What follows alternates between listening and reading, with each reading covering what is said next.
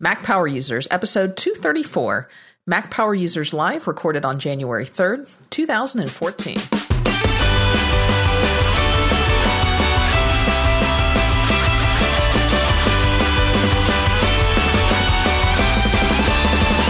Welcome back to another episode of the Mac Power Users podcast. I'm Katie Floyd, alongside with David Sparks. Hey, David.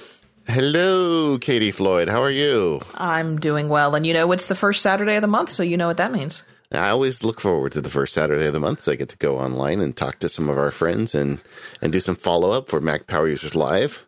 Yeah, I've really enjoyed these shows, and they will continue into. I hope I said 2015, because I had 2014 in the show notes. You know, I always do that the first little bit of the year, so maybe that was one of my first flubs, and certainly won't be the last of the year. It's okay. It just tells us you're human.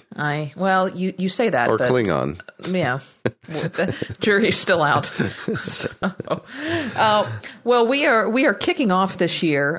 We always like to bring in a guest for MPU Live, and we're kicking off with a great one.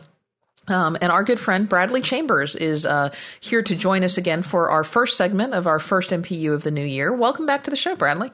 Hey, Happy New Year, guys. Happy New Year. Now, you were mentioning before the show that your first appearance on Mac Power Users was actually on New Year's of 2014?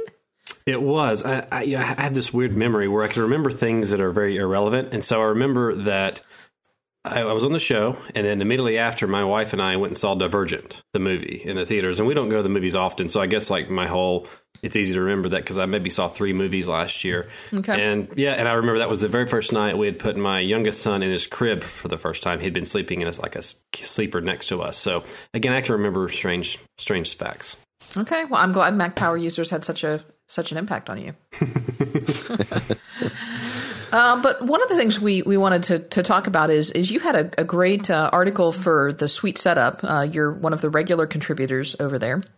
And, you know, you were talking about some things that are good to do. You know, New Year, we start thinking about things. We don't want to call them resolutions. We've done resolutions to death now. Everybody's done resolutions to death. But, you know, New Year is when we start thinking about probably things that we could do better, things that we didn't do so well last year. What are some of the things that we like to change? And, you know, you gave us a list of some things that we could do better in the new year. And we'll put a link to that article in the show notes. But one of the things that really resonated with me is you said, you know, this is a great time of year to go back and start looking and doing an audit of some of your subscriptions and some of your services. And I thought, you know, I really need to do that. And so I messaged you on Twitter and said, how about coming on the show and talking about that so that I can learn from you and maybe get some of my accounts in order. Oh, yeah, because, you know, it's so easy to sign up for things nowadays, even free services, you know, social networks that you subscribe to that you don't even need anymore. And, you know, this is especially important if you don't use unique passwords across all your websites as well. And so you have these random accounts out there that you really just don't use. And so, you know, one of the good example I think I gave you guys in the opening was, you know, if you used to be a GoDaddy customer and you now use Hover, you know, go and delete your GoDaddy account. I mean, these things that you're not using, just delete them. You know, if you use one password, kind of scroll through that list and say, you know, am I using this? If not, let's get rid of the account. And it's equally as important with paid subscriptions. I mean, even things that are, you know, $5 a month. You know, the old adage is it costs less than a cup of coffee. But if you're not using something, let's get rid of it. Yeah, I've got a numbers spreadsheet, and every time I sign up for something that's going to be X dollars every month or year or quarter, I always add that to it, and I can see a running tally of how much I'm bleeding. And also, it just gives me a nice way to keep track of the stuff that I've signed up for. So, like a numbers spreadsheet is another good way to handle that. Well, and, you know, it's one of those things where if I told you, like, I don't know, like, iCloud pricing, for example, that the fact that the 20 gigabyte is $1 a month, or even let's say 99 cents, as they say, that seems like nothing. But then if I told you, hey, it's $12 a year, well, if you don't really need it, it's still $12. I mean, that's not, you know, to me, $12 a year sounds a whole lot different than $1 a month. Well, that's I think one that a lot of people need though. But I get your point. There are a lot of services out there that we subscribe to because they're 99 cents a month, or they're, you know, $6 a month or, you know, $25 a year or whatever it is. But then when you go back and you think, by the time it comes down to renew, do I really need it? No, it just auto renewed. Well, you know, it's only $25. I'll just leave it. Well, this is why I really like to pay for things yearly if possible, because it's a mental game with me. And it's like we don't have cable, and I wrote a long guide on cutting the cord over at Tools and Toys. And my wife and I, often will just say, "Hey, should we get cable back?" And then I'll look, and it'll cost me $60 to $80 a month to add cable back. And that doesn't, $60 to $80 a month isn't a lot of money. I mean, it's not like it's $500 a month, but it's when we say, okay, we've not had cable for 2 years now. Let's take that amount times 24. Is cable worth it to us? It's immediately not, because that's what you're paying. And I mean, even things like Spotify and Beats and Rdio, they're great services. But if you're not in the habit of buying new music all the time, maybe you don't save money by paying for these. Obviously, it's a great way to find new music, but these little $10 costs really add up over time. Yeah. So what are the tools that you recommend using to track all this stuff? I mean, the number one thing for me is 1Password.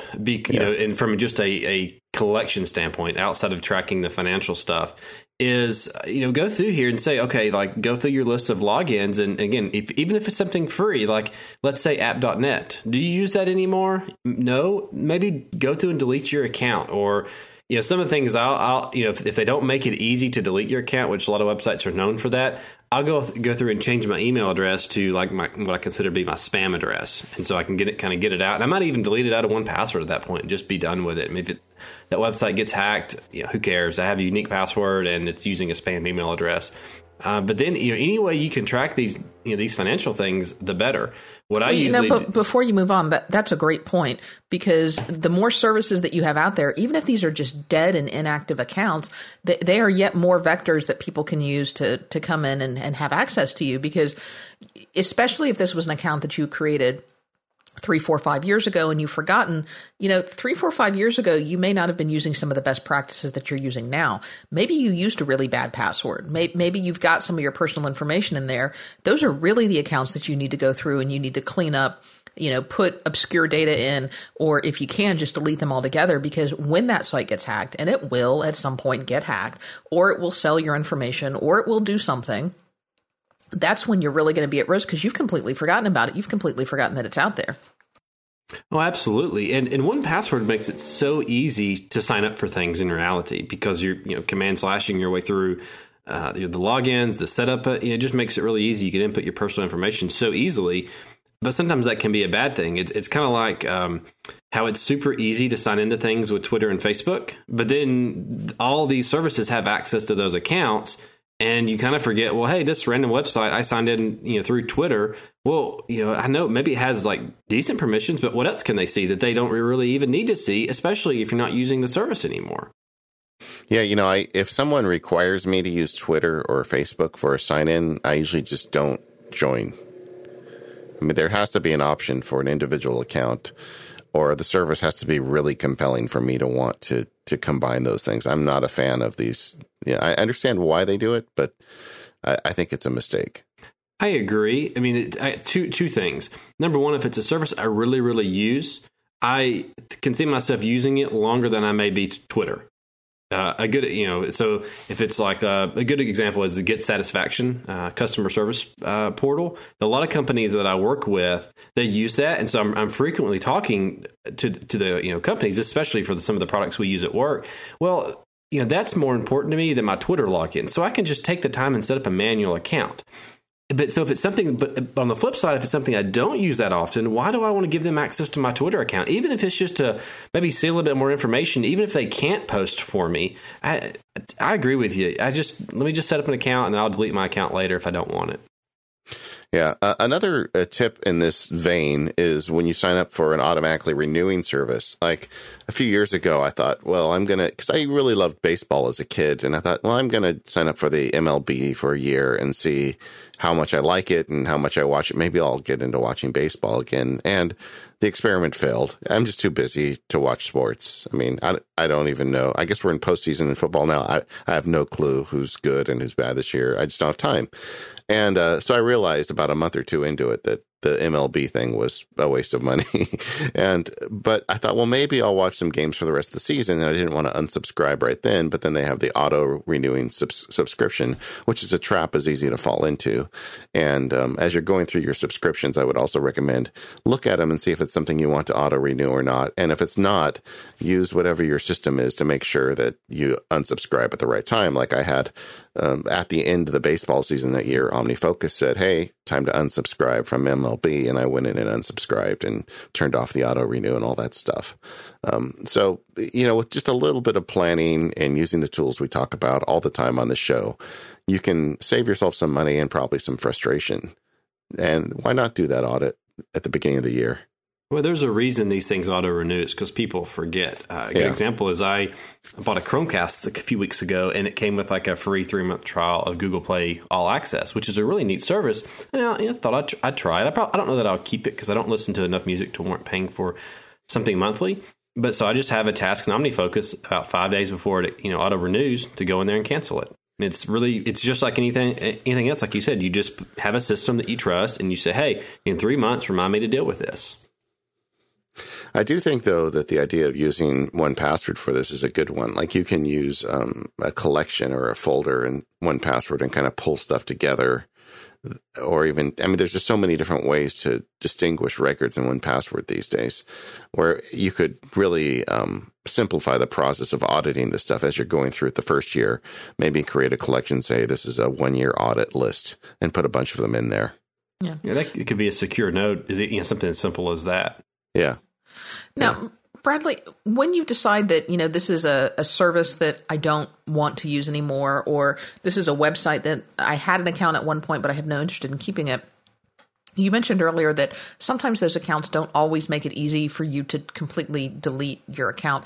Have you found any good services out there that will bulk unenroll you, or, what is the best practice for, getting your presence off of that site if perhaps they don't have an option that just says, hey, delete my account? I've not found any central service, but a lot of times it comes down to just Googling it, like, Google how to delete Facebook, of course, the more reputable sites, I think they make it a little bit easier. I'll tell you, like, Audible, for example, I'll come on and off audible.com as my needs arise, and they make it super, super easy to cancel and restart. And that's how it should be. And obviously it's in their business for you to be a customer, but they also know part of being a great service is it makes you easy to leave, because that makes you would want to come back in the future. But just as simple as like taking a few minutes and typing it in Google. Facebook is one of the ones that's like a kind of a headache. It's like you can deactivate your account, but you can also delete it. And so if you want to get off Facebook, just delete it. But if you got to do a little bit of searching to find it. That's true. Now let's talk a little bit about social media, because not only do we have social media accounts, but we have other accounts that are connected to these social media accounts. Oh, yeah. As we mentioned earlier, that's all the rage. Is you sign in through Facebook, you sign in through Google, you sign in through Twitter. It makes it's an easier process, but there's some risk involved there. What do you do about all this? Because I occasionally find that, I go in and I look at my security settings in Facebook or in Twitter, and I'm like, what is that? Where did that come from? I don't know what these things are.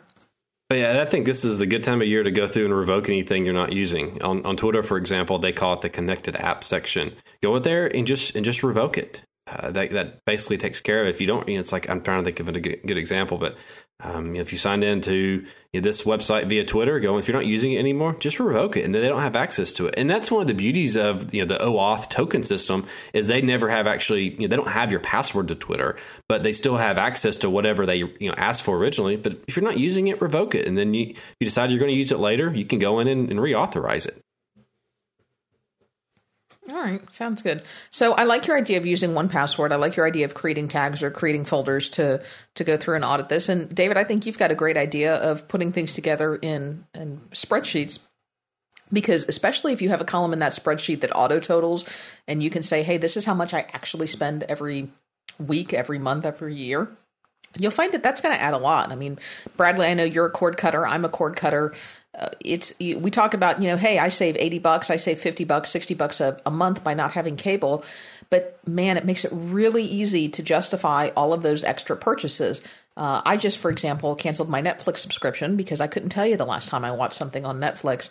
But it was so easy to say, well, I am saving $60 a month because I don't subscribe to cable. So what's another, $8 a month to subscribe to Netflix? And then after that, it was one more thing of, what's another $90 a year or $100 a year now to subscribe to Amazon Prime? And what about Hulu Plus? Well, that's only, and you keep adding and adding and adding and adding. And all of a sudden I've added back the price of my cable subscription. Yeah, you've basically, cable is very convenient because it just is there. I mean, when you start adding in things like an over-the-air antenna with like a TiVo or a Tablo type device, like you can add, you may be saving 80, but then you're spending 50 in return. Again, I throw things like Spotify and Beats in there because, sure, they're nice, but they're not necessarily a necessity. And then, as we look to this year, we have the HBO over-the-air coming where you can buy that a la carte. Well, if that's $20 a month, which it easily could be, again, at some point, like it's just, if you're spending all this money to replace cable, you should just get cable. Well, I know if I canceled Netflix, my family would lynch me. So, well, maybe that's one you should keep. But I was looking at it, and I know that there's not parity between the systems, but a lot of what I watch on Netflix is available on Amazon Prime. And I don't watch that much. So, I'm going to keep Amazon Prime because I use Amazon Prime for so many more things than just streaming. So when I compare Amazon Prime and Netflix, Amazon Prime is going to get my dollars, and I really don't need Netflix. So that was an easy call. Well, and I probably would cancel Netflix if it wasn't for my kids because there is so much kid stuff on there. It keeps me from buying DVDs and things like that. But the great thing about Netflix is, House of Cards Season 3 starts in February. If you want to watch that, sign up for a month and then cancel. I mean, that's the beauty. It's no commitment. Just take the time to cancel. And it's not like they delete your account and delete your entire history. They make it like super easy to restart. Now, one of the things I'm actually not paying for Netflix right now monthly because I randomly will search on eBay for Netflix gift cards, and people will somehow win these, or I guess they're given as a gift. I bought a 1-year gift card to Netflix for $55, and I just applied that to my account, and it's eating into that every month. And I know, I thought I saw where someone had some Hulu gift cards, 6 months for $20. So some of this stuff, if you're paying for it monthly, do a random search on eBay to see if you can find someone selling a gift card that they, I guess if they want it or someone gave it to them and just didn't need it. Yeah, I think you I think you turned me onto that, and I was able to pick up an Evernote subscription on eBay for $18, and it's normally $45 a year. So that was a great deal. Yeah, I've done that with Evernote randomly, and someone I don't know if they I guess they must win them or something, but yeah, I picked up a year here and there for $15 at pop. It's a good deal. Yeah, great tips there. Well, either way, I think the takeaway is go through your 1Password library. Delete accounts that are no longer active, keep track of what you're spending money on, and, your technology can help you pull that together. Yeah, because again, $5, that's the great thing about microtransaction is, it's $5 a month. It's $5 a month. But again, if you have 5 of those, that's $25 a month. And then you do 25 times 12.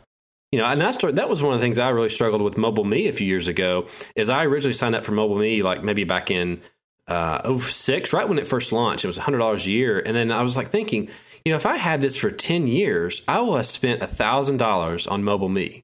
Is that worth it to me? And that's when you start thinking, I don't know if I want to pay, because a lot of this stuff, some of these services, if you sign up for them to keep getting value from them, you must keep paying. So if you love Dropbox, but you're not using, if you're using 5 gigs of it, you probably shouldn't pay, because over the next 10 years, you will pay $1,000 for Dropbox. Yeah, although, I would say in response to that there's a lot of dumb stuff I spend money on, more money than that is much less useful to me than things like iCloud or Dropbox. I mean, if you just look at every time you go out to eat or get a cup of coffee, how much money you spend. I mean, if these services have use to you, then you shouldn't be hesitant to use them. I mean, I don't know how I'd get by without some of these things. So yeah, and I think that's the big thing is what we're stressing is audit your subscriptions, but that doesn't mean necessarily cancel them. That means just be aware of what you're paying for. That's all absolutely right. True. That's it. Because I was at the hardware store earlier and picked up a Coke for $2.50. Way paid, overpaid for a Coke, but I was thirsty and spent $2.50, and that kind of stuff adds up as well. All right. All right, Bradley. Well, thanks for coming in and joining us, and and for sharing the article. We'll put a link to it in the show notes so everybody can go over and read it. And everybody go check out your subscriptions. And thanks for joining us. Have a great day, guys. All right. Thanks, Bradley. Care.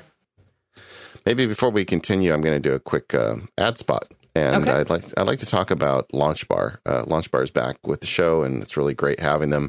They've got a brand new version 6 out that has got some great new features. The user interface got a complete overhaul, and it's just really great. They've got themes now, so you can change the color theme if you want to change the look. And the configuration interface is much better too, so it's even more configurable than ever. But what I really like about the new version is what they've done under the hood. So LaunchBar is an application where you can use a keyboard shortcut to make magic happen on your Mac. It's like Spotlight supercharged. So with me, I use Control Space to activate LaunchBar, and I use it all day to run my Mac. So I hit Control Space, and then the LaunchBar window comes open, and I can do a variety of things. Like one of the things I do often is I get contact information. If I'm writing a letter to somebody and I want to include an email or a phone number, I'll hit Control Space, and I can type Katie Floyd, and Katie's name comes up. And then I can just right arrow, and it'll show me her phone number, and I can select it and hit Command C, and it's saved it to the clipboard. So if you're listening carefully, what I just did was all with the keyboard, without lifting my hand from the keyboard, I picked her name and copied her phone number to the clipboard. And now I can jump back over to my word processor, my email application, or whatever, hit Command V and paste it in. And that sounds, nerdy, but it's really, really fast. If you start doing these keyboard shortcuts this way, and frankly, this is stuff you can't do in Spotlight. Even the fancy new Spotlight in Yosemite doesn't support these kinds of tools. You can make things happen on your Mac lickety split, and LaunchBar makes that possible. So with the new version, they have these additional indexing rules. So not only can I get into a contact information, I can get into reminder lists, Finder tags, Safari iCloud tabs, Safari top sites. All the stuff is now available, and they have actions you can perform on them. So I can physically tag a file all with the keyboard shortcut in LaunchBar, or I can airdrop it to my phone, or I can do a web search. And as I do the web search, it gives me live search results right in the LaunchBar window now. So I can just scroll down and hit the one I want. I can browse file information, get usage statistics. There's just a ton of great tools you can do with this stuff. And now they've even got their own script-based actions. So if you want to extend LaunchBar with custom actions written in a common scripting language, you can do that. Even firing off Apple scripts or doing whatever you want all happens from your keyboard directly. You can write your own, or you can add them from a library of user and developer submitted actions. So even if you're not a super geek and don't want to write these things yourself, once you have LaunchBar, you can tap into all those great scripts that have already been written by other people. So you can use it for free as long as you like with all the new features available. But after 30 days, they're going to give you a screen saying, hey, why don't you purchase it? And if you purchase it, the price is very reasonable. You can get a single license for $30, or you can license your whole family for $48. They also have upgrade pricing available if you want. But the tip for this week would be quickly capturing contact information. Another trick you can do with that is, like I said, in addition to hitting Command C to copy that phone number, I could also just hit enter, and it would put it in large type across the screen. So if I need to walk across the room to dial the phone, I've got an easy way to see the phone number. It's just a little trick, but I use it all the time with LaunchBar, and it's just not possible anywhere else. So everybody go check out LaunchBar, and thanks LaunchBar for all your support of the show. David, I would be remiss if I didn't point out that during your ad read, JF took a quick poll of the chat room. Yeah. And they have decided that you are wrong. And everybody else in the chat room uses Command Space. They're wrong. I'm sorry. They're wrong. Okay. That's legacy for me, because I started out using Quicksilver, which was Control Space, and such muscle memory for me now. And then, you've got Command Space. I'm just saying it's unanimous against you. It's unanimous. Wow, that hurts. Yeah. That hurts. Unanimous against you. Yeah. All right. Okay. Yeah. So, actually, and they're claiming that you might be like an ex-Windows user. No, it's not. It's all about Quicksilver, because Quicksilver's default, back in the day, I don't know, was it 2005 or I don't know when Quicksilver first showed up, but it was Control Space, because Command Space was such a thing with Spotlight. Was it Tiger? I think it was Tiger that Spotlight came out, and they didn't want to interfere with the Spotlight keyboard. So it's under my fingers now. I cannot change it. Okie dokie. Yeah. All right. Well, let's move along. One of the topics that I put in here is I did actually, now that we're done with our sponsor spot, I did want to have a quick discussion about MPU sponsors, because this is a topic that came up on our Google groups, and if you haven't, go check out the Google groups. We've got well over 2,000 members there, by the way, which is just astonishing. You can find that at macpowerusers.com/Google+, and you can get a direct link to the Google groups. But there was a lot of, honestly, very good discussion on the Google groups about sponsorships on Mac Power Users and podcasts in general. And, some criticism, some constructive criticism, some people just talking in general about sponsors and some concerns about whether our sponsors or our shows were becoming, long commercials for our sponsors, or whether we were talking too much about our sponsors outside of the regular ad spots, or whether it was the same sponsors over and over again, or the ad spots were becoming long and repetitive. And, since this is the feedback show, I thought this was probably a good time that we could address some of that. Yeah.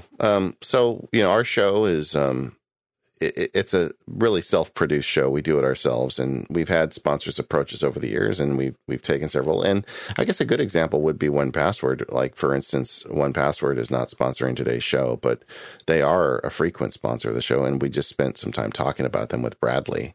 And yeah, I guess one of the advantages of our show is that we're pretty picky about who we accept as sponsors. We're approached by people that we don't accept, and we only pick the ones we love, so they're going to bleed over into the show. In fact, one of the issues we faced was as an example, we wanted to do a whole show on TextExpander for years.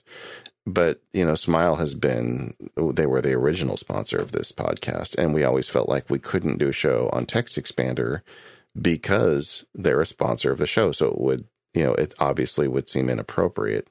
But then we got thinking, you know what? We really want to do a show on it. And so we were essentially punishing them because they sponsor the show, and we eventually did one on it. So, we hear what you're saying, and we're trying not to make it sound like extended commercials, but at the same time, we're Mac Power Users. We're going to talk about the products we really like. And fortunately, some of those people do sponsor the show. Yeah, and I think another example of that is the recent PDF show. We brought Ernie in part because he does not use PDF Pen, which is one of Smile's products. He uses exclusively Adobe products, and we were concerned that, we use exclusively PDF Pen because that's the product that we use and love. And so I think when possible, we try to bring in some other folks to talk about balance. But, just to give you a little peek behind the curtain, we do book most of the sponsors ourselves, probably about over half of them at this point are sponsors that we directly book or that we directly solicit. So we have direct control over most of those sponsor spots, and of the sponsors that are booked for us. David and I always maintain veto power and editorial control. And there have been times when we have declined sponsorships before for MPU. But as a result of that, because many, if not most of our sponsors are handpicked really from some of the products that we use and love, it stands to reason that many of those products are going to be mentioned in the show outside of sponsorships. And, as David says, we've struggled with that. And honestly, I hope that this feedback show will help to offer some balance, because, in our weekly shows, it's typically David and I, and sometimes a guest. And, we can bring in and we can really only talk about what we have direct experience with. And we try to cover the field as much as we can. And our guests offer an alternate viewpoint sometimes. Sometimes they share the same viewpoint we do. But in this case, if you have an alternate viewpoint, if you have a topic that you want to talk about that we haven't, or a product that's better, and we've got some of that in this show as well, please share it with us. Please send us in a review. Please send us in an audio comment. And that's what this show is for. And we'd love to feature some of those as well.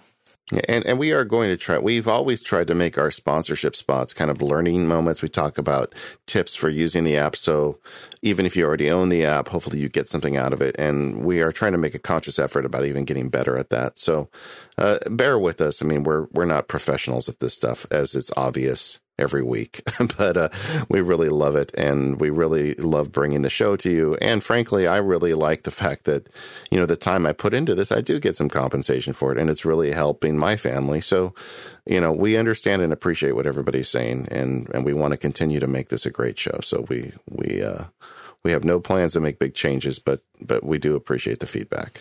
Yeah, I will say that the three things that we probably are going to try to do this year is we are going to try to be a little more mindful of the length of our ad reads. We know that sometimes we have a tendency to get excited.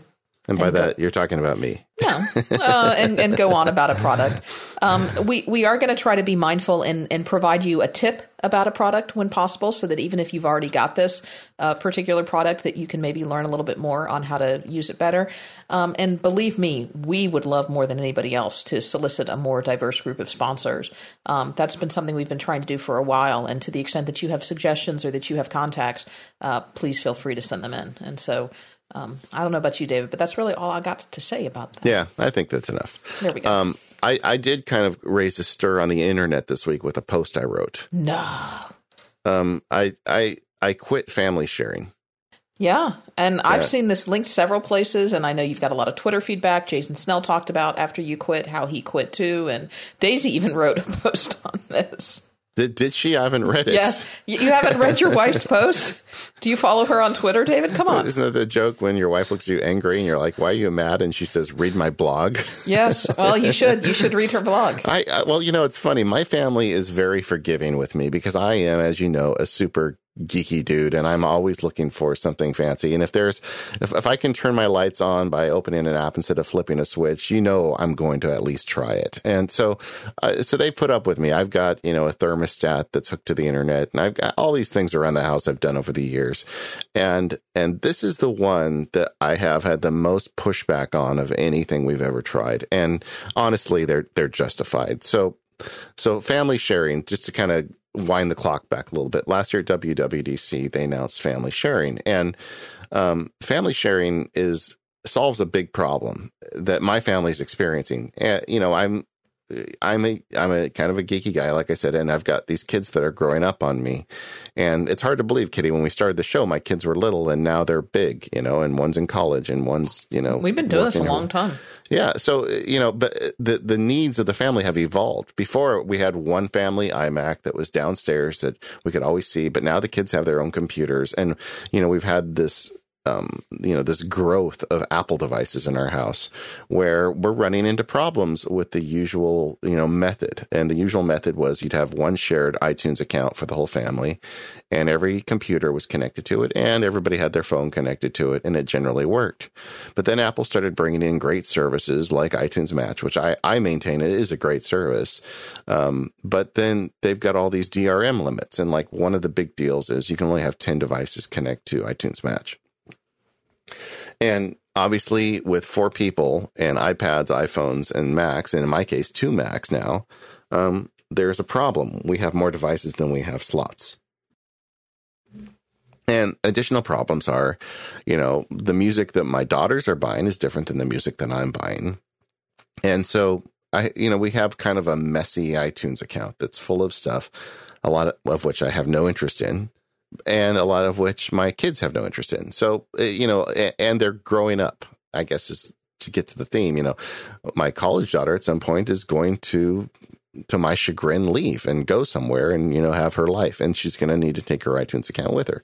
So family sharing seemed like a great idea. And the way it works is each person has their own iTunes account, but they can share between accounts so long as they're all paid on the same credit card. And that was kind of the pitch they made at WWDC.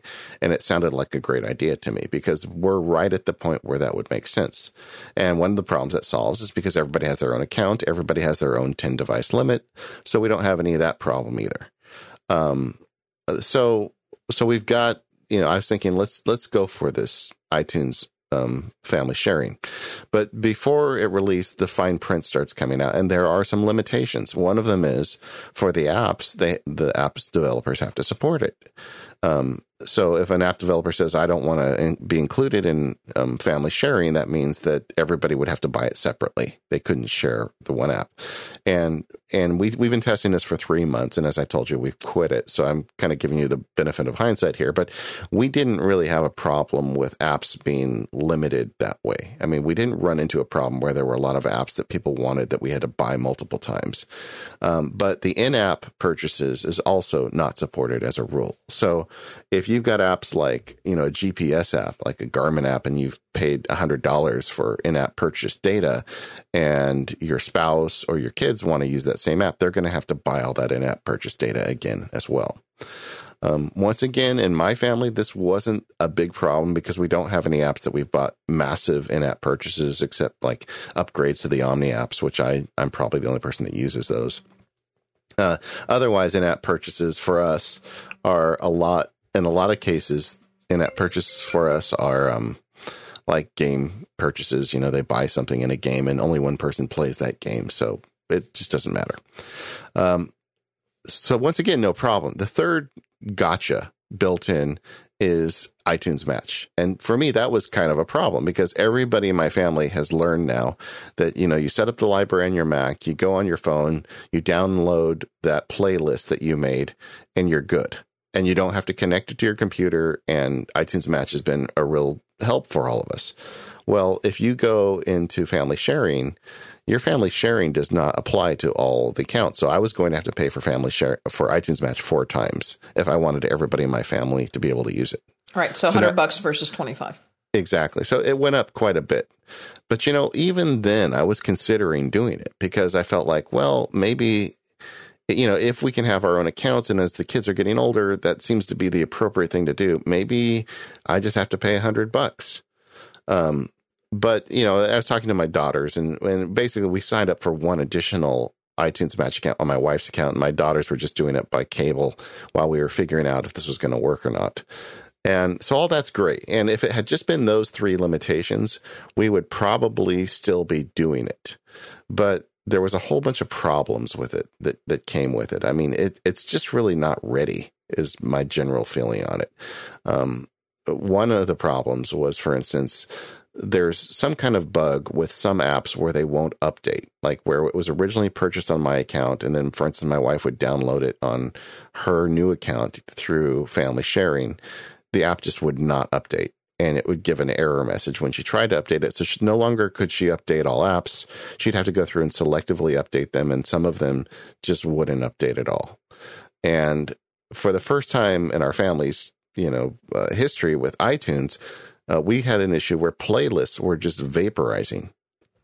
I mean, I spent a lot of time setting up my playlists.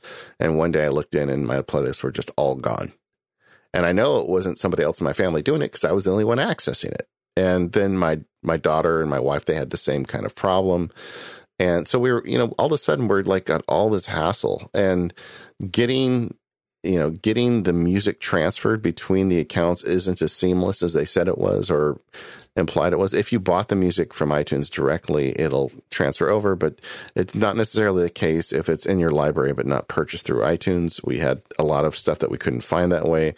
So I ended up boy, I'm talking a lot, aren't I? But what I ended up doing is I had the entire music library and I put it on a portable drive, and we were going around to each computer in the house and, re-uploading the parts of that library that they wanted on their individual Macs. But then that created a whole new problem with storage limits and, backup. And, it just became such a headache. And my family was so unhappy with it because somebody would buy a song and they just couldn't get it to transfer over, that I just said, okay, I quit. So I quit family sharing this week. We're all back on one account. We had a long dinner talk about which 10 devices make the cut. It was like trade negotiations, honestly. I didn't realize how good of negotiators my kids were until we got into that discussion. Well, there are 4 of you and you get 10 devices, so you each get 2, and then somebody else, then you got 2 more. Yeah. And I don't think you want to hear the whole dirty detail, but basically iPads are pretty much out of the loop at this point. Yeah. Interesting. All right. Well. And since I posted this, I've heard back from a lot of people. I guess I touched a nerve because I've heard back from a lot of people, both, kind of blogger friends of ours who have posted that they've quit as well. Jason Snell is one of those. But I also heard back just from a lot of people who read the blog, who were equally unhappy. A few people who think I made a mistake and said that they're running it and it's working just fine. I will say that in those cases, most of those people who've written back saying that they love it and it's fine are cases where there's only 2 people doing the family sharing. I haven't heard from anybody that's running it with a family that is happy with it. Well, it seems that there are a couple of issues that a couple of different classes of issues that you had with family sharing. One was just bugs. I mean, and hopefully that is something that will get better.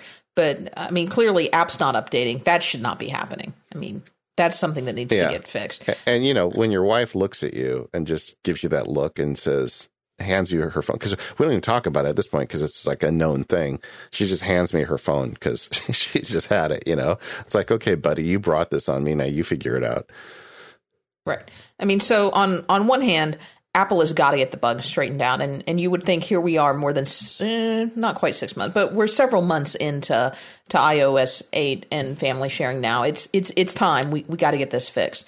But then it sounds like bugs were a big part of this. But then part of it was also just kind of the way that family sharing worked. And if Apple could get the bugs problem solved, I wonder if your family sharing experience perhaps would have been better if family sharing was all that you knew. If you were just starting a family, and if you were, if we backed up 15 years and you had family sharing from the start, whether it would have been a different experience. Yeah. Well, I can tell you, I can't go back to it until they really, really have it sorted out, because if I try and drag them back in and we still face problems, I will hear about it. Right. Because I think one of your problems may have been, and maybe not, is, not only were you dealing with family sharing, but you were also dealing that you had this, correct me if I'm wrong, but didn't you have this third family account that wasn't anybody's account, that was where you bought all your stuff, or rather this fifth family account? Yeah. So you had David and Daisy, and then you had your 2 kids, and then you had this fifth Sparks family account. Well, and that would be the case for most people listening that have a family. So, we have an iTunes account, which was the original iTunes account I had years ago. Probably 2003 or something. And and then, when Mobile Me showed up or iCloud shows up, you get a separate identity. And iOS makes accommodation for this. You can have a separate account that you use for your purchases and your music versus the account you use for your iCloud, like your calendar data and your email. So there's nothing wrong with that. And in fact, my whole family at this point is using that old account for purchases and then their individual iCloud accounts for everything else. When you're setting up family sharing, if you want to go down that route, this is the trick. You as the founder of it, keep that same setup. You still use the old iTunes account for your iTunes purchases and everything, and you still use your separate iCloud account for your iCloud stuff. But each member of your family uses their individual iCloud account for everything. So my wife would not be connected to the old account for that part. She would have her iCloud account both for purchases and iCloud services, and that's how you have it into separate accounts. Okay. Interesting. So did you lose anything as a result of this experiment for the couple of months that you were buying things through family sharing? Are those things lost now?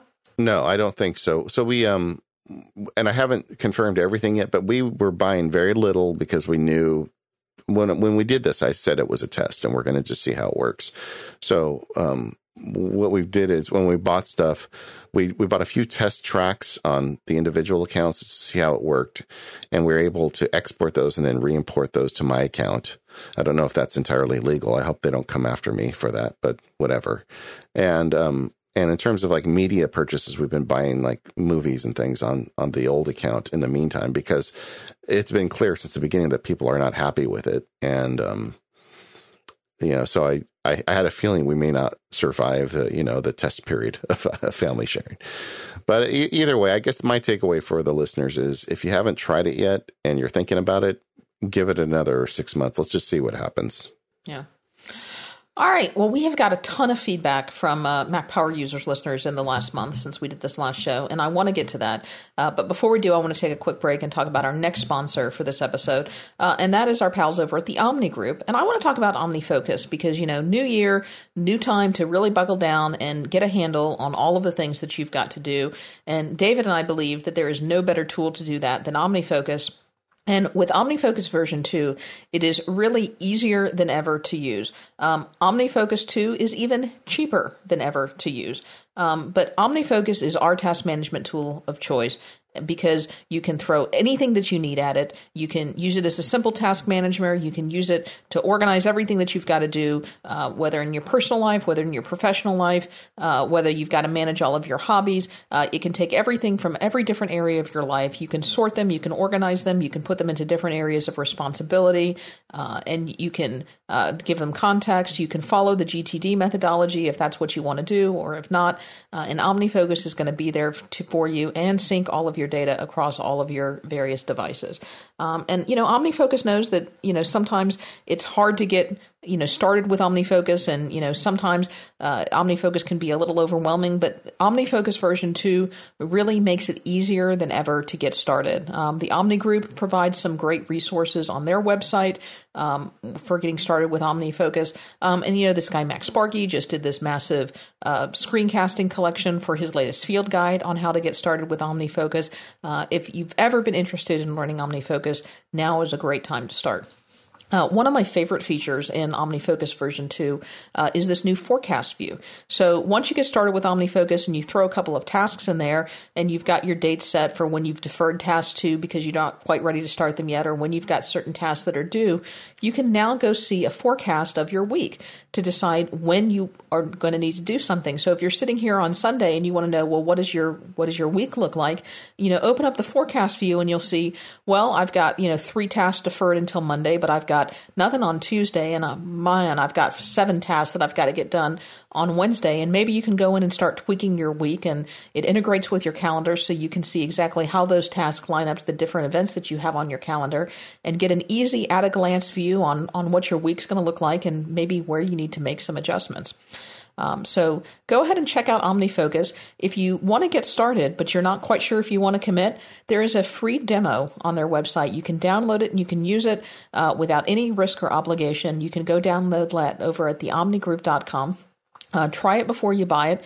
OmniFocus 2 starts at just $39.99, and if you decide that you need a pro license, you can get that for $79.99, and that's a big discount. That's the same price as the original OmniFocus 1. So again, it's never been easier to get started. And if you're looking for support, go check out some of their short support videos on the OmniFocus website, or check out their new website at inside.omnifocus.com that will give you some helpful information on workflows and system tools and ideas with how to get started with OmniFocus. And, don't forget there's a great field guide available.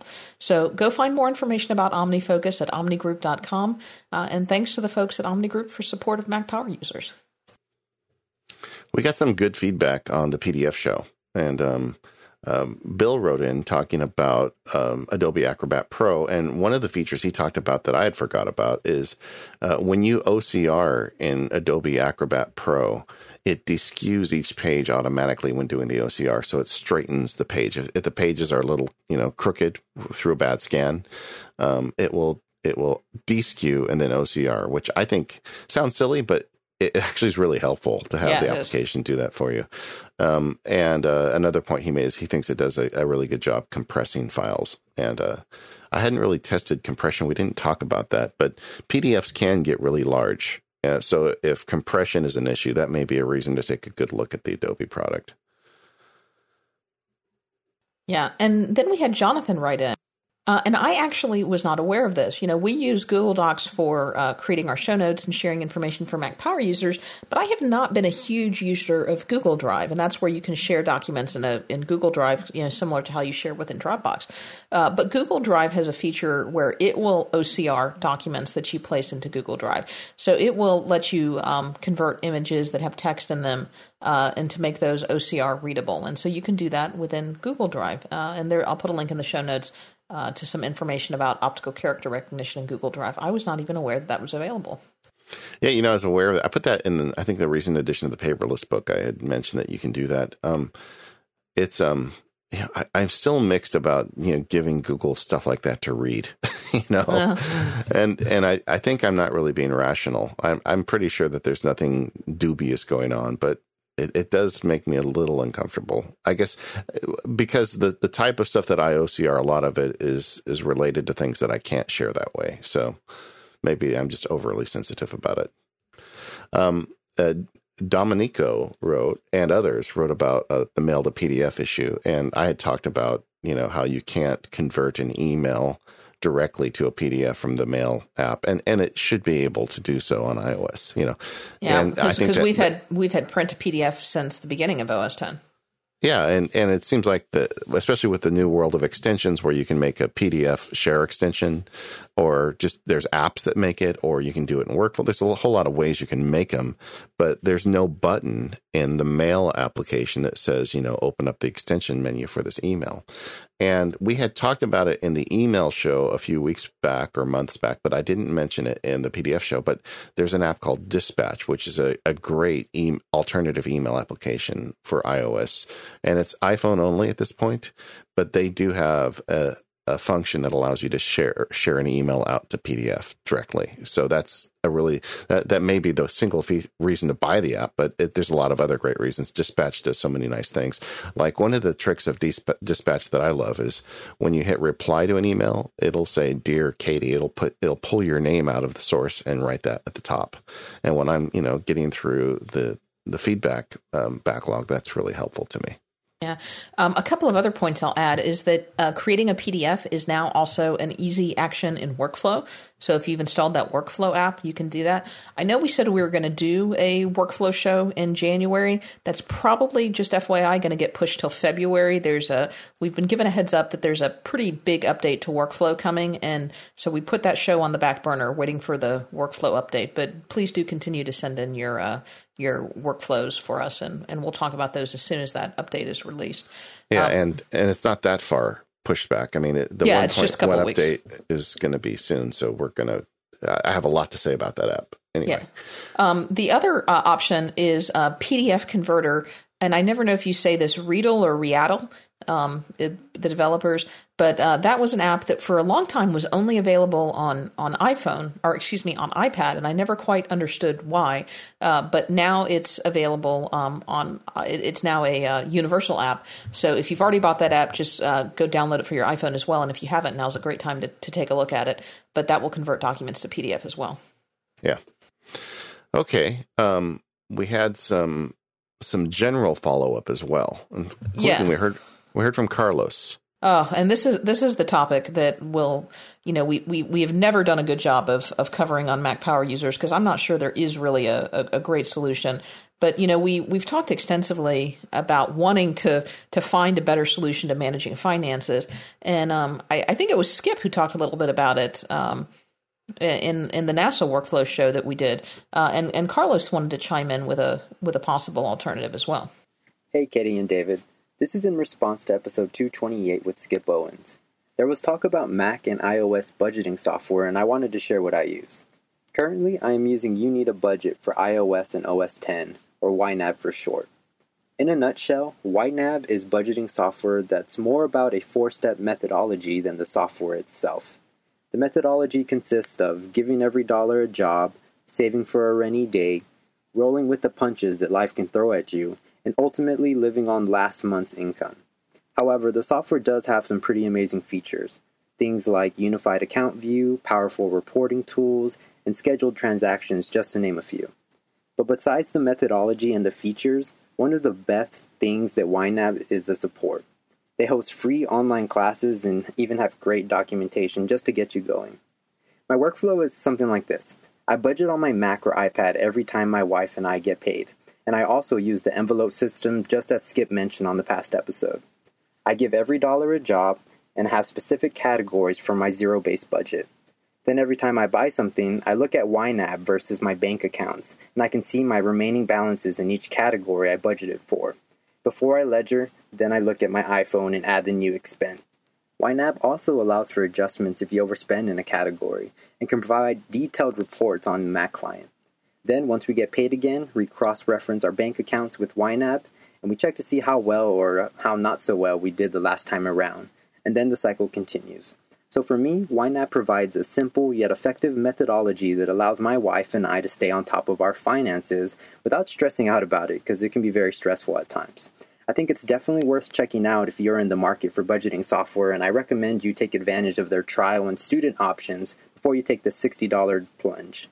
Anyway, hope this is helpful for some of the listeners out there, and thanks for the work you two do. Happy holidays. This is one I'm going to have to seriously look at. I've been using Quicken Essentials, and I don't want to say that I've been thrilled with it, but it's kind of been one of those if it ain't broke, don't fix it, because it's been working reasonably well for me. But I like YNAB because it kind of works with the envelope system, and I know that the envelope system isn't new to anybody. It's not a concept that was invented by anybody, but I've kind of followed the Dave Ramsey principle of things, and he's a big proponent of the envelope system. Giving every dollar a name, doing a budget every month, and it seems like YNAB really falls in with that, and so that may be something worth looking at. Yeah, and another solution is iBank. And years ago, I met the iBank developer at Macworld, really nice guy, and I used his app for several years, but I've kind of fallen off the wagon. But we really haven't done a good show on this because I don't think either one of us are really that excited about that much out there, and I'm not sure there is a whole show in it. So maybe these feedback shows, this will be kind of a running thing. Yeah. All right, sounds good. We also heard from, Rob about slow feeds. And back in episode, I think it was 227, I talked about how, although I tend to do most of my RSS reading on my iPad, I use Mr. Reader for that.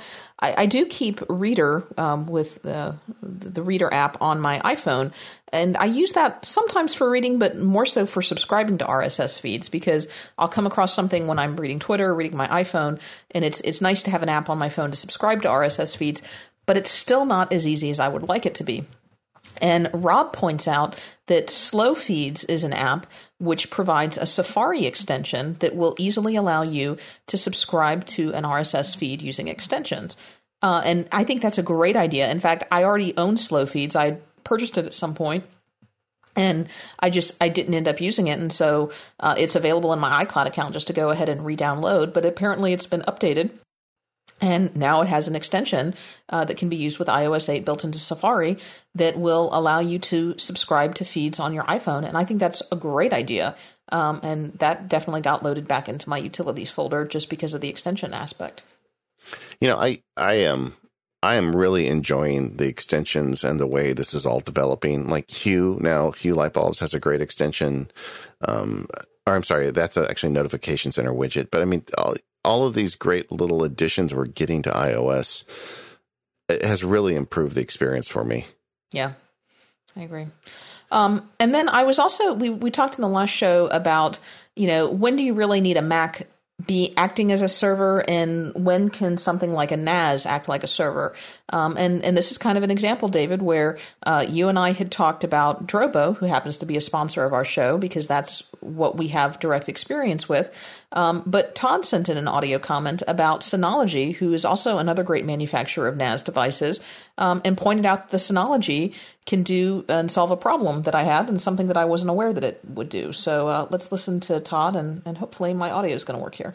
Hi, Dave and Katie and Dave. This is Todd from Rockland, California, just listening to your feedback show.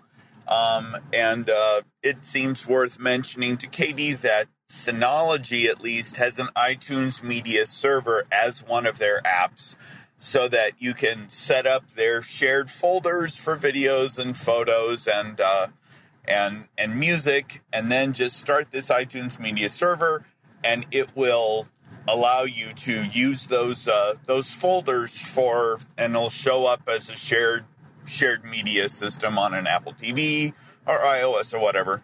It also has the advantage of allowing you to do other things with those same folders, like you can use it for the Synology's own video apps at the same time.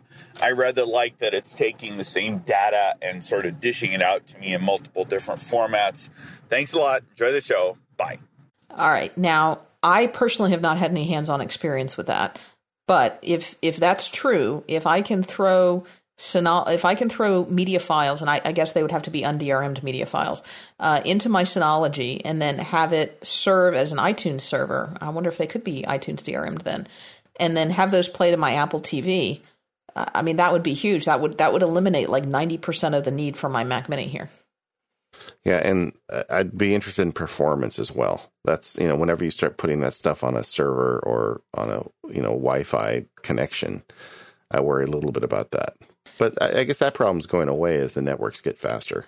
Yeah, but if you think about it, that's what I'm doing right now. I mean, my iTunes folder is on my Drobo, which is direct connected to my wireless network. The only reason that I have that Mac Mini is just because it's running an instance of iTunes that's referring to that folder.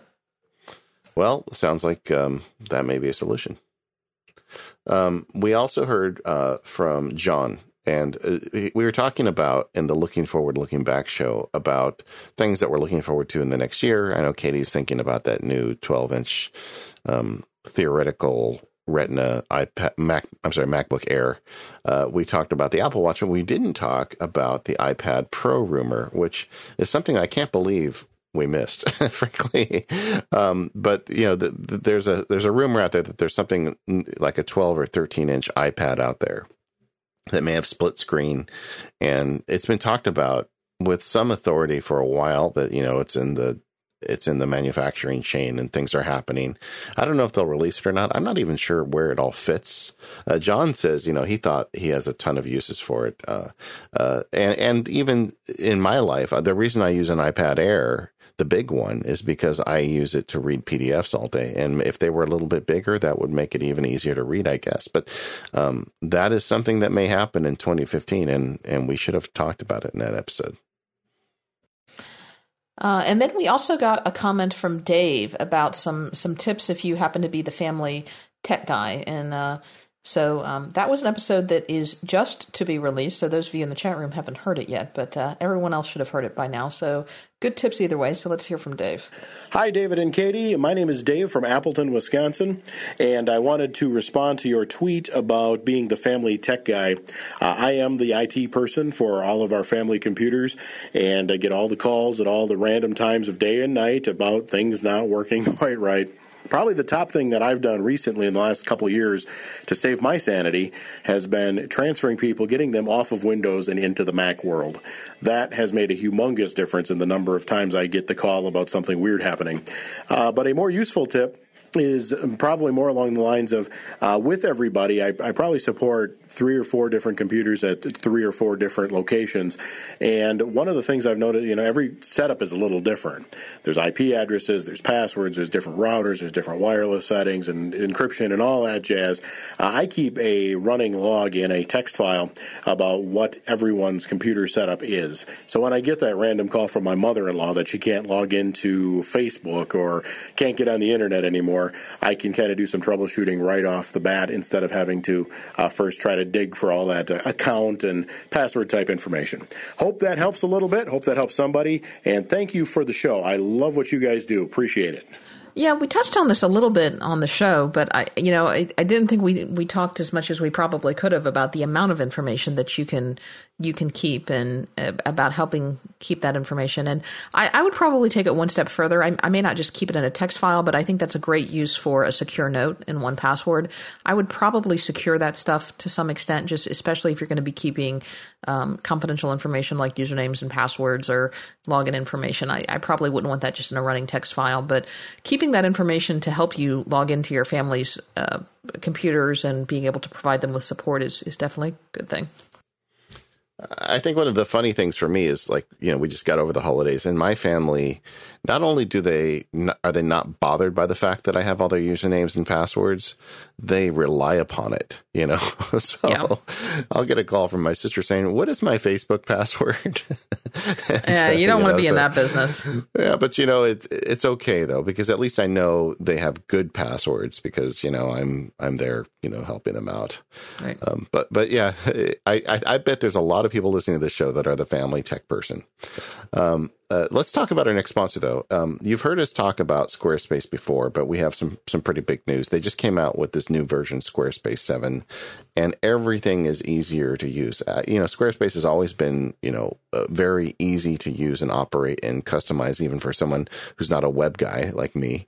And it just got better. It's still got all that power that they've always had, but it's even easier to go in and modify and add new posts. Squarespace 7 refines all the powerful features from Squarespace 6 into one seamless, unified experience. They've uncluttered the workspace, simplified the whole website making process by letting you add content and customize your design in one window, which is really the magic of this thing. It's all in one window, so it's very easy to go and make adjustments and changes and not get lost in the process.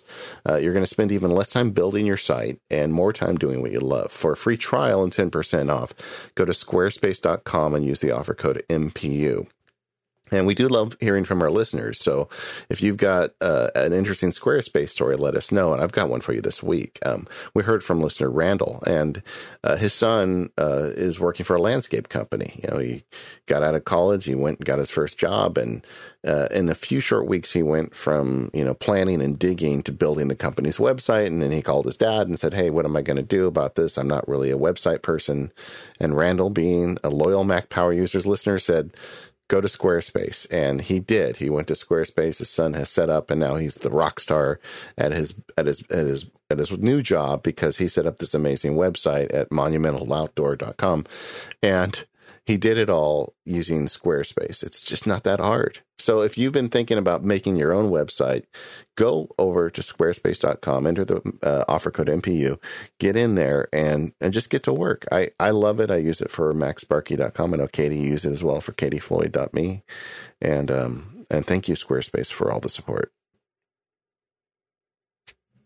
So, one of my favorite parts about this feedback show is we get a lot of tips from Mac Power Users listeners, just things that they're doing and ways that they've enhanced their workflow.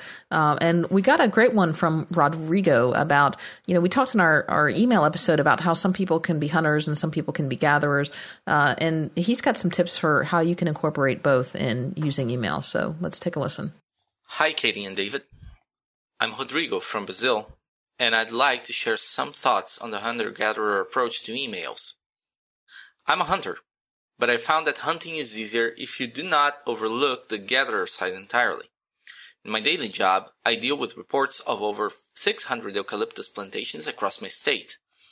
The people who send me these reports do their jobs very professionally, but have issues with spelling things incorrectly due to their education having been cut short by family needs at an early age, or they have so much work that they just misspell things out of sheer exhaustion. After 3 years having issues searching their emails in emergency situations, at the turn of the year I created a label for every one of those forests, like this. Step 1. I passed a list of plantations with their ID number and name from Excel to Breevy, our text expander clone for Windows. Step 2. When I get an email regarding one of those plantations, I create a Gmail label, filling its name with the Breevy abbreviation I made for it. And step 3, whenever I need information regarding a plantation, the Gmail label operator is quite smart at auto-filling its name. It also helps to deal with multiple report emails when your boss or someone else sends an email regarding 5 or more of those plantations. Gmail is bad at searching email body, because it includes the results found inside an attachment. Since all of our reports come as an Excel sheet, and all of them have a list of all the plantations, if I'm trying to find on the body of an email a single plantation, let's say Aurora, it will find every single attachment with Aurora in it, which in my case is over 5,000 emails at the moment. That just won't cut it in a time of crisis. Using multiple labels in those multiple report emails saves me a ton of time searching. Well, thanks, Rodrigo. That was a good tip. I was thinking about, as he was talking about it, could he use a filter to auto-apply the label rather than having to use the Breevy shortcut? That's a good idea. Maybe. Yeah, and I guess it would depend. Like if they always come from the same people, then maybe you could do it based on the recipient. Like if you have the same person reporting. I don't know. Let us know, Rodrigo. Yeah, it sounds like maybe he does it within the Gmail web app, though. Yeah, exactly. But Gmail does have some pretty impressive online filtering tools. And I have to admit also that when I hear someone in Brazil is listening to our show, it just makes me smile because you forget how wide the audience is for the show, and it really is delightful when you get reminded. We heard from Tim about Text Expander to paste clipboard, and he said he made a simple snippet. It just pastes the content of the clipboard, and he says it can be useful on iOS when pasting by normal means, holding down your finger in the text field for a second and select paste. So rather than having to do that process where you hold down and press paste, you just would do the snippet would be maybe XCL for XClip or whatever, and it would paste the contents of the clipboard. Another trick of that people don't realize is it's a really great way to paste plain text. If you just set up a simple text expander snippet, plain text paste clipboard, and that way if you grab something off somewhere on the internet and it's got a bunch of weird formatting embedded in it and you run it through the snippet rather than Command V or pasting it, it strips all the formatting out, which can be quite useful. I use that paste as plain text all the time, and my shortcut for that is just PT semicolon. There you go. And sometimes I use that instead of Command V all the time. And I'm like, oh, I didn't mean to do that. I just meant whatever. But yeah. Yeah, muscle memory. Muscle memory.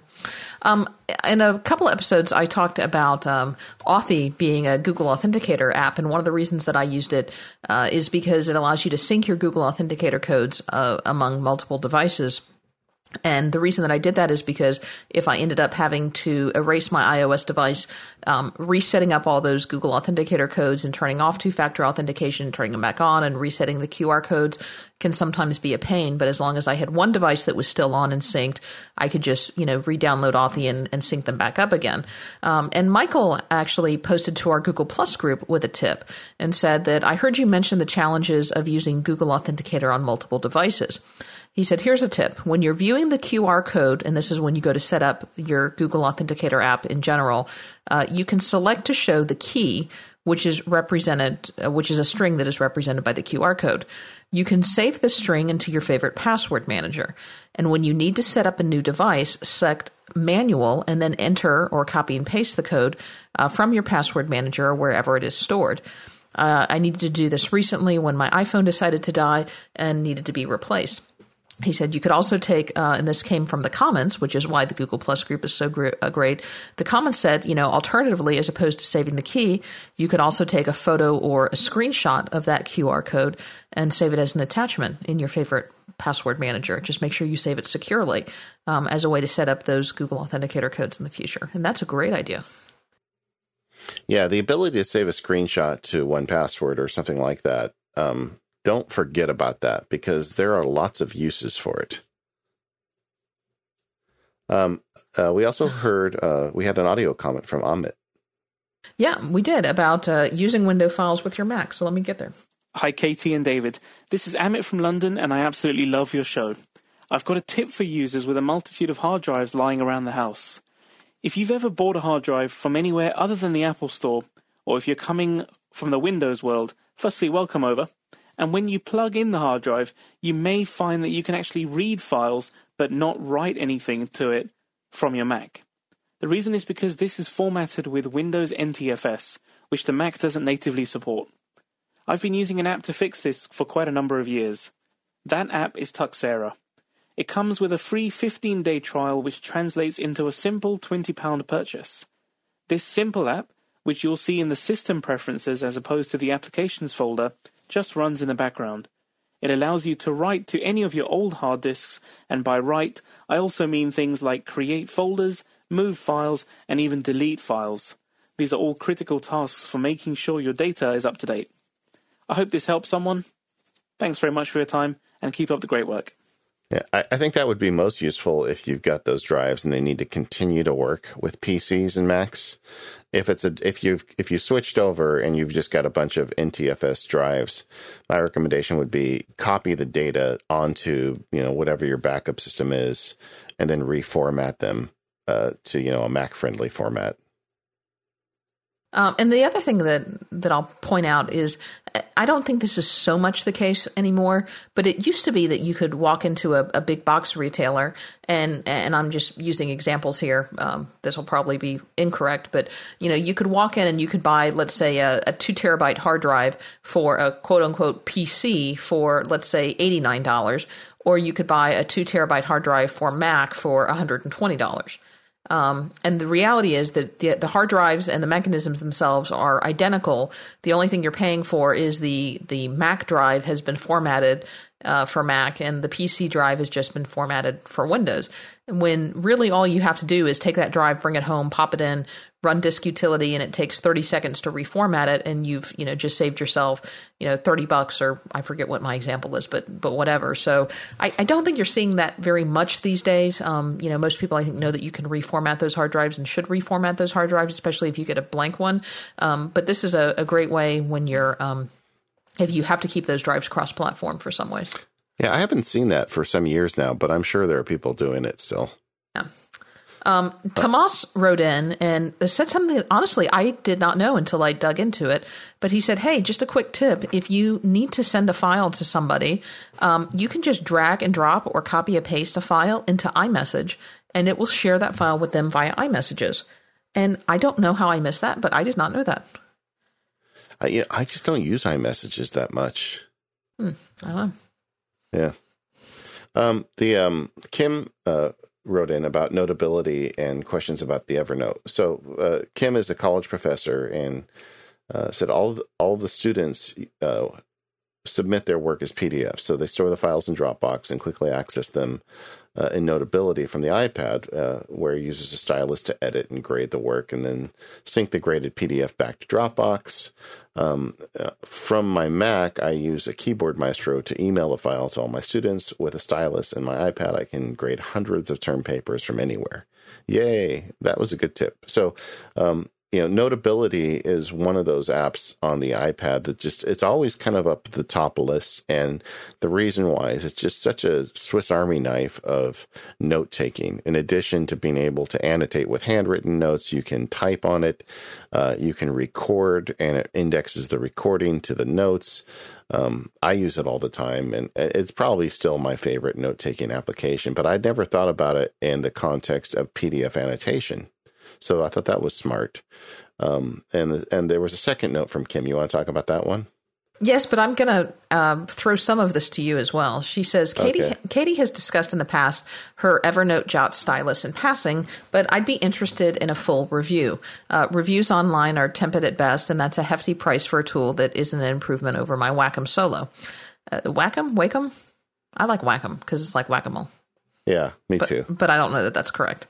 I don't care. I just like it. Let's whack them. So, all right. So we've been talking about this, the Evernote Jot stylus. I have one, and David, I believe you have one now, correct? Yeah. Okay. Yeah. So I have mixed thoughts on it, and I don't really know what to say other than, the reviews are going to be mixed on it. I have tried a number of styli, and I'm saying that with a question mark because I think that's correct, styli. And of all of them that I've tried, I think the Evernote Jot stylus is probably the best. That being said, and I say it's the best for these reasons. I think it feels the most like using a pen. I think it has the finest point. I think it has the best precision. It feels the best to use in my hand. And I think it produces the best result when I'm trying to take notes on an iPad or when I'm trying to highlight something or make annotations. So overall, I feel like I'm happy with the Evernote stylus compared to the other ones that I've used. That being said, I'm not happy because although it's the best that I've used compared to others, it doesn't fulfill the dream for me, which is being able to pick up my iPad and being able to pick a stylus and use it like a piece of paper. And I don't know that we'll ever be there, or at least maybe we're 10 or 15 years away from that. The Evernote stylus gets closest of all, but there's still a lot of frustrations. There are frustrations in that sometimes the Bluetooth drops out, sometimes the battery runs out on me at inopportune times. Sometimes it misses a signal and it stutters. But it's not as precise as I would like it to be, and it still looks like I'm a fifth grader writing with a crayon, as opposed to writing with a $70 tablet or stylus on a $500 plus tablet. But that's kind of what all of these look like on tablets and styluses for me. But I do use it, and I enjoy it for highlighting and annotating and things like that. It's just it's not a note taking device for me. But nothing is. I don't blame the stylus for that. It's just, I think, the technology behind the iPad, and even just the process of writing on a piece of glass as opposed to writing on a piece of paper is very different. So I don't know if you're ever going to get that exactly the way you want it. There are third-party products out there that allow you to write on an actual piece of paper, and it digitizes it automatically through a variety of means. And there's things you can do for that, Katie, if you want digital notes, but writing them on your iPad, I don't think really works really that well now. To answer the question from Kim, I would not replace whatever you're using now. It's a nice stylus, but it's not an earth-shattering one. You don't need to drop what you're using. The only reason I got one is because I destroyed my old one. So if I hadn't, I'd still be using the old one, which was a Jot Touch, the little plastic disc on the end. So how do you compare it to the Jot Touch? I like it better. The plastic disc was kind of noisy, and I don't know, it just was odd writing with that disc. But I like it better. But I don't like it so much better that I would get rid of one to replace it. And my use of a stylus is largely, like 90% of what I do with a stylus on an iPad is annotate PDFs. And I don't write notes on them because, like you said, it looks like a crayon, no matter what stylus use. But like just to circle a word or to put a block around something, I use it in that method. If I'm going to add text or a note to a PDF, I open up a note and I type in the text box. So I guess kind of mixed reviews from both David and I. It's probably better than anything else we've used, but it's not the dream that we want. But I don't think anything is. Yeah, and I think that's a hardware issue. And the iPad, like we just said earlier, is going to get bigger, theoretically at least, or hypothetically, and it's going to get better. And, maybe one day that will get better. But so long as I'm writing with a pen on a piece of glass, I don't think I'm ever going to be entirely satisfied with that experience. Yeah. So we have got quite a few more questions still left in the queue, and I think actually some we're going to have to hold over for next month. But before we move on, I do want to take a moment and thank our last sponsor for this episode, and that is the fine folks over at Fujitsu, and they have got the excellent ScanSnap line of scanners. And, David, I caused a little bit of an unintentional ruckus over at the Floyd household this Christmas when I picked up an IX500 for my mother. And, my mom's been using an S1300i for quite some time, and that's a great scanner. It's the midline scanner, and I would probably say that it's probably the great starter scanner for most people who are interested in getting into document scanning. Because it's portable, it can be USB powered, and it will scan duplex, which means both sides of the page at the same time, up to 12 pages per minute. And it's got a document feeder that can hold quite a few pages. But my mom was getting into doing some really serious scanning, and she was really going at it. And when we went to Macworld last year, the IX500 had just come out, and she had seen it and decided that she needed one. And so I'd been thinking about this since March and decided to pick up an IX500 for her for a couple of reasons. One is that the IX500 is wireless, and putting the scanner in the closet and being able to use it wirelessly would be nice. With the IX500, you can scan wirelessly both to your Mac or directly to an iOS device. The IX500 also has a 50-sheet feeder, which means if you're going to start scanning in bulk and you're trying to really get through some file cabinets, the IX500 is going to tear through that. It's really, really fast. It will scan up to 25 pages per minute. It's got the paper feeding system of some professional-grade scanners, so you're not going to run into multiple pages getting fed at the same time. They use a special separation roller to minimize jams. And, of course, it's got the great ScanSnap software that's tied into it. you can pop open and you can scan directly to Dropbox, scan directly to a OCR to PDF and save it to a folder, scan to your email, scan and print it. Or in her case, what she does is she scans directly as a PDF that's OCR'd into Evernote. Very simple to set up. She even has it configured where with the flick of a button, she scans some pictures sometimes, and those go directly into iPhoto at higher resolution. So the ScanSnap software is just great, and the S1300i has been a great scanner for her. The 1300i actually has a very good home. My dad is going to upgrade to the 1300i. He's been using an older model ScanSnap that he needs to upgrade if he's going to go to Yosemite. And although he is happy about getting a 1300i because it's quite an upgrade for him, yeah, he's not really thrilled about the idea that my mom's got the brand new iX500, and I must admit she's given him a little grief about that. So if you too want to have the top of the line scanner, you can check them out at their website. Look them up at ez.com/SSMPU. That stands for ScanSnap MPU. And thanks to Fujitsu for their support of the show. So, Katie, we also had some other comments and questions from readers and listeners that I thought were of use. Christopher wrote in, and he used our new AskMPU hashtag at Twitter. Did you know that you could do that? I heard rumors that you could.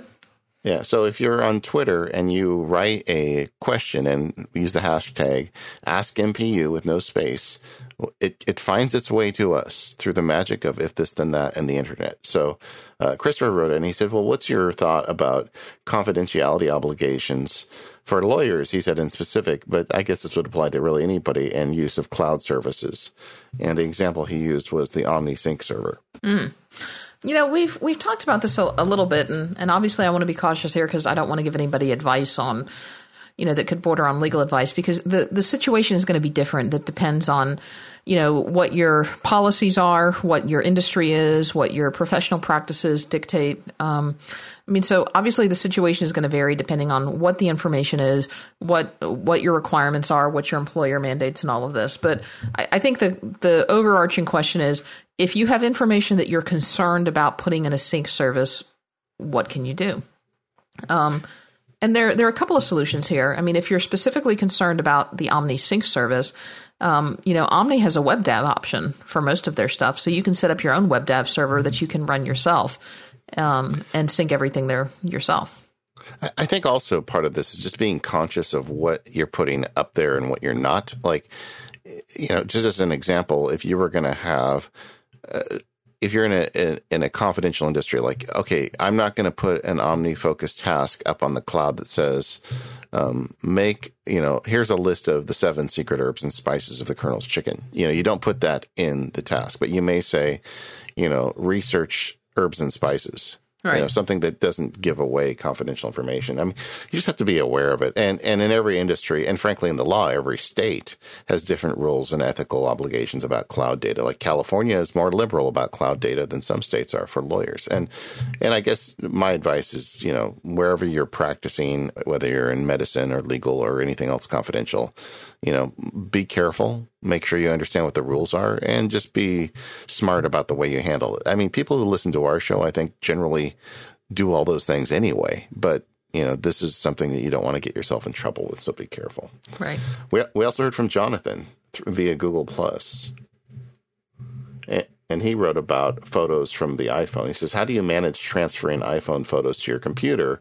I was thinking of using Dropbox to do it automatically, upload them, and then use Lightroom to watch the Dropbox folder and input them. And I think that's a perfectly rational way to do it. How do you do it, Katie? Honestly, I let Apple take care of it. You can use Dropbox, but I let PhotoSync do it. I turn on PhotoSyncing through iCloud. I actually pay an extra 99 cents a month I don't mind the extra $12 a year to get some extra storage in iCloud. But the iCloud photo stream doesn't count against you in terms of your storage space. So I save all that, and then I let iCloud sync it up, and I've not had that be a problem. The only time it could be a problem is if you don't launch iPhoto and those things run out of your photo stream. So I do have a Hazel rule that once every week we'll launch iPhoto just to make sure that iPhoto can download all of that stuff. I guess the real issue is if you're not using iPhoto or whatever the new Apple Photos app system will be, then what do you do? And for that, then you're going to have to find another alternative method. Because I use iPhoto and because I anticipate that I will use photos, keeping with the Apple ecosystem is easy for me. Otherwise, you're going to have to find an alternative method. You can, just FYI, manually sync your photos from your iPhone. Probably the easiest way to do that is to plug in and use the image capture app to drag things off. But I hate the manual process of doing that because you'll forget and it will be inconvenience and you won't do it. So of all of them, the Dropbox sync is probably the easiest. Transporter also has an option to sync up your photos, so that's another one as well. I don't want to bypass the image capture app because I think a lot of people don't even know it exists. But if you go on your Mac and load the image capture app, and then you connect your iPhone or iPad or even camera via cable to your Mac, it gives you a really convenient way to pull everything off the device, delete the extra photos and video on the device. Like when we have a big family event and I shoot a lot of video, I will often use image capture to get all that and kind of put it into one folder. And I've even in the past on some of our family events, if I had a Mac with me, just used image capture to pull copies of images off other people's devices. So then I could have like one folder with all the pictures we took. Yeah. Kind of somewhat related to that, we got a related message from Raul saying, how do you manage videos? How do people manage their videos? He says he uses his iPhone to record, edit, and post videos of his kids, but then how should he back up those raw files and content? And I don't know, David. I'll have to defer to you because I really don't take hardly any videos, and the ones that I do are for specific projects that once they're done, they're done. Yeah, well, the final product, once you share it out, just make sure you share a copy to yourself and put it somewhere. And depending on what you do, it will automatically put it in iTunes, or you can go back to image capture. Raul was talking about keeping like the source, the raw files. And I did that when my kids were young. And now I've got, gigabytes and gigabytes of raw video. And maybe someday I'll do something with it. But I find at this point, once I make the little 2-minute video of the day, I don't keep the other stuff. I think that's as good as it's ever going to get for me. So that depends. But going back to image capture, that's a great way to get all that stuff on your Mac and have a way to, then you can put it on the Drobo or whatever, cloud storage or whatever you're going to do to keep that stuff archived. Right. We heard from Arthur about family journaling. He said, hey, guys, have you covered any options for family journaling? We've recently had a family bereavement, and we've decided as a family from now on to keep a collective journal of photos and memories everyone can contribute to so we can treasure them. And he's been looking everywhere on how to keep a collective family journal like day one, but couldn't find a decent solution. And he wanted to know, what we thought, or if we had any ideas for a collective journal. As much as I make fun of Evernote, a shared Evernote folder would seem like a good idea for something like this. Yeah, that was probably the best solution that I could come up with, or a shared text file. I throw this out here. I don't know if it will work. I know that Day One uses can sync via Dropbox and can use a Dropbox file. I wonder if you shared that Dropbox file, but I'm thinking that's prime for creating havoc if multiple people are trying to write to it at the same time. Well, here's an idea. Have a shared Dropbox folder. That you keep the Day One file in, right? No. I was thinking that somebody is responsible for Day One. Okay, so putting on my propeller beanie cap. Okay. Shared Dropbox folder, and you can drop a text file in there, or you can drop pictures in there. Oh, and then someone's responsible for curating the Day One or making those. Or just have Hazel yank that stuff out of there. And I suspect with a little bit of work, you could get Hazel to automatically add that text to Day One entries. Although I'm not sure if you get the timestamp right. I'd have to kind of fiddle with it. But there may be a way to automate that with Hazel and Day One on a locally installed Mac. Yeah, I know there's some stuff with Slogger and If This Then That you could do to automate pulling from multiple sources to Day One. So the question is if you could get the things to those multiple sources, if you wanted to use Day One. But I think you're right. I think you're onto something with Evernote there. Yeah. Yeah, well, Evernote would allow people to really go in and do the editing themselves, whereas if you had a shared Dropbox folder, then somebody's got to be responsible for getting all that together. Yeah, I think you're right. I think Evernote's the way to go there. But if you've got a better idea, let us know. And if you've got any other ideas, send us in an audio comment. I really like hearing from people, and those make these shows better. Anything big you're playing with this month, Katie? Yeah, we usually like to wrap this up with kind of new stuff that we're using, and the one for me is I'm playing with the Audio Engine B2 Bluetooth speaker, and I think I got that name right. But I'll double check. But I'm really enjoying it. It's Audio Engine makes great speakers. I've got a pair of Audio Engine speakers in my home office. I've got a couple of different Audio Engine speakers, and the Audio Engine B2 Bluetooth speaker. It's $300, so it's more expensive than these kind of travel Jambox type speakers, but it's a very different class of product. It's a really high quality Bluetooth speaker. It's portable in the sense that you could move it from room to room, but it's really not designed to be portable. It's designed for you to find a place and put this.